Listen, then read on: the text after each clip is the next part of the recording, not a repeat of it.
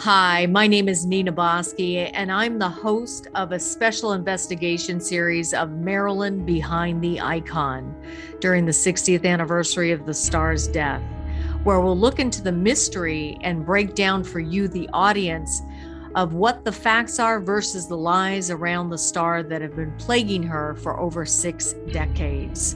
We have some of the top Marilyn experts with me on the panel. Gary Vitaco Robles, icon, lifetimes and films of Marilyn Monroe, and April Villavilla, now Chambers, Marilyn Monroe, A Day in the Life, and Donald McGovern, Murder Orthodoxies, a non-conspiracy view of Marilyn Monroe's death. Each week, we will break down for you what is fact, what is probable theory, and what is outlandish rumor. So we've been talking about Robert Schweitzer. In this last episode, we really started to unravel his story and the lies that he told. But there's more. So, Dawn, is there anything you want to add to the Robert Schweitzer story before we start breaking down this episode with the DA report? I don't think we should overlook the fact that there's another book credited to Schweitzer. It's called The Marilyn Files, which was then the television show that came out. Right. And what's very revealing is if you compare the 74 book with the 92 or 93, I forget which year it was actually published, book, they are so filled with contradictions, then you get the picture of what a fraud Schweitzer really was. I'll give you an example. In the 93 book, he claimed that he went to Marilyn's funeral. He claimed he was at Marilyn's house the day of the funeral with Inez Melson. But if you read the first book, he admits that he was in Ohio the day of Marilyn's funeral. Do people ever get anything straight? I mean, seriously, if you're going to tell a lie, tell the right lie, the same lie. I think the problem was that the press didn't do any research on this man. He made all of these claims. Remember the television series In Search Of? In 1981, there was an episode just dedicated to this, with all about Robert Schweitzer's allegations. And I think the media just attached to this and just kind of conspired with him to propagate these conspiracy theories because it made for sensationalism and entertainment. And so I don't think any member of the media ever did any research. Of course, these are the days before Google and the internet, but they could have researched this man, but they chose not to, with his preposterous claims of marrying her with no documentation of a marriage. He reminds me. But how can investigative journalists like Summers and Donald Wolfe and many others I could name continue to say that Robert Schweitzer was married to Marilyn? I mean, Summers to this day is still saying that Robert Schweitzer, along with Jeannie Carman, are reliable witnesses. Actually, I take that back, Don. I spoke to him last year, and he actually went on record saying that he does not believe Jeannie Carman. And yet, in the Netflix documentary, he has her tape in there that actually fuels more of the rumors. And it's ridiculous, you know what I mean, when you think about this stuff. So it's just rumor after rumor, lie after lie. Well, Schweitzer's just a fraud. That's all there is to it. He's just a fraud. And Jeannie Carman was likewise a fraud. Gary, tell us who Jeannie Carman is so that people that don't know who she is can understand a little bit about the context we're throwing around these names as if everybody knows who they are. Well, I'll be kinder than my description of Robert Schweitzer because I did meet her and she has surviving children. Yes. But she was a woman who claimed to have been Monroe's closest friend in the last years of her life, which really would only have been about a year because Monroe lived in New York until the end of 1961, until she died. So this woman claims also to have been present during many interactions with Robert Kennedy. If you hear her story, Robert Kennedy came to Los Angeles. I don't know how he ran the Justice Department because according to Carman, I think in the end, she even claimed that she was having an affair with him. But she claims to have been a witness to Monroe's relationship with Robert Kennedy.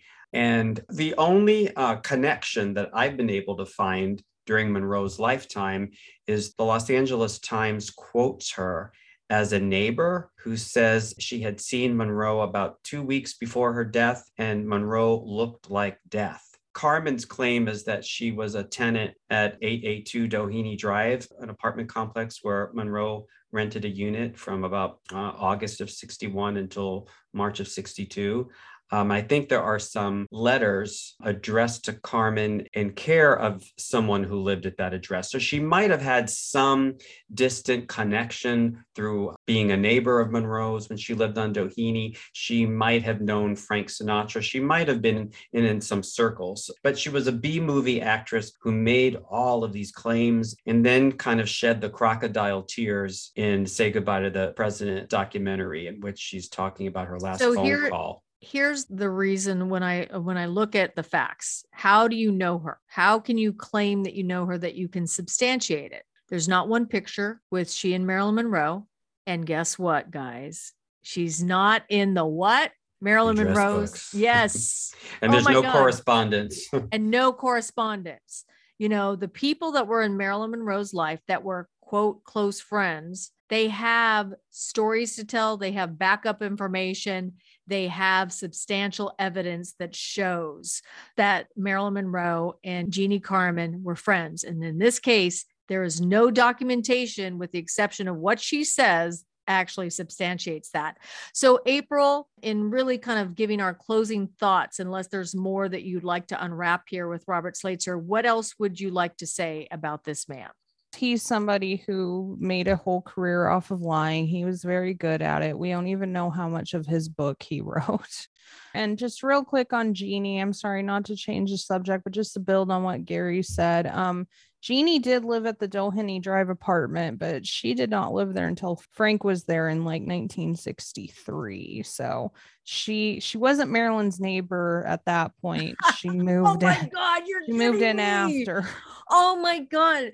This just blows my mind away, because the insinuation is that she was living there when Marilyn Monroe was living there.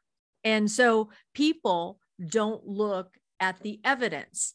And these people, Gary, April, and Dawn, between them, have almost 50 years combined research, guys. So this is the kind of stuff that's being put out in the media today. Somebody says it and we think it's true. They look believable. Wow, she was an actress. Oh, he was a manager. Oh, he was a person on a movie set. Oh, they must have known Marilyn. But when you go back and you look at this truth, here we're finding now, I thought it was back in 1961.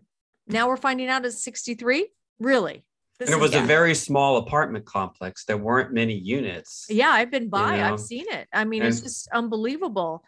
So Gary, bring us home with the thoughts of Robert Schweitzer before we finish up this episode. What comes to mind is when he published his book in 1974, he wrote a letter to the Los Angeles grand jury requesting for Monroe's case to be reopened. And he had a list of issues which he felt justified the need for a reinvestigation. As we're going to unfold in our investigation, we're going to hear that many of his claims just were not based on pathology, knowledge of medicine, lack of medical knowledge. He just wasn't qualified to make some of the allegations he did. And if you explore what his allegations are, there are reasonable explanations for them. He just wasn't qualified to figure that out. And so with that said, we have finished up the overview of Robert Schweitzer, who is a fraud, a liar, and who would be known as a stalker in today's standards. Even Marilyn's castmates on the film of Niagara called him that. So now when we refer to Robert Schweitzer in these upcoming episodes, you will know who he is, along with Norman Mailer, Frank Capel, Jack Clemens, and even Jeannie Carmen, who are all part of the reason there is a rumor mill today. Next week, the panel goes back into Mark Shaw's Collateral Damage book. And guess what? We're going to talk about another rumor mill spreader, except for he's a nowadays rumor mill spreader, actor Johnny Russo. And may I emphasize the word actor. There's a reason for that. And you'll find out in next week's episode as the truth will be known.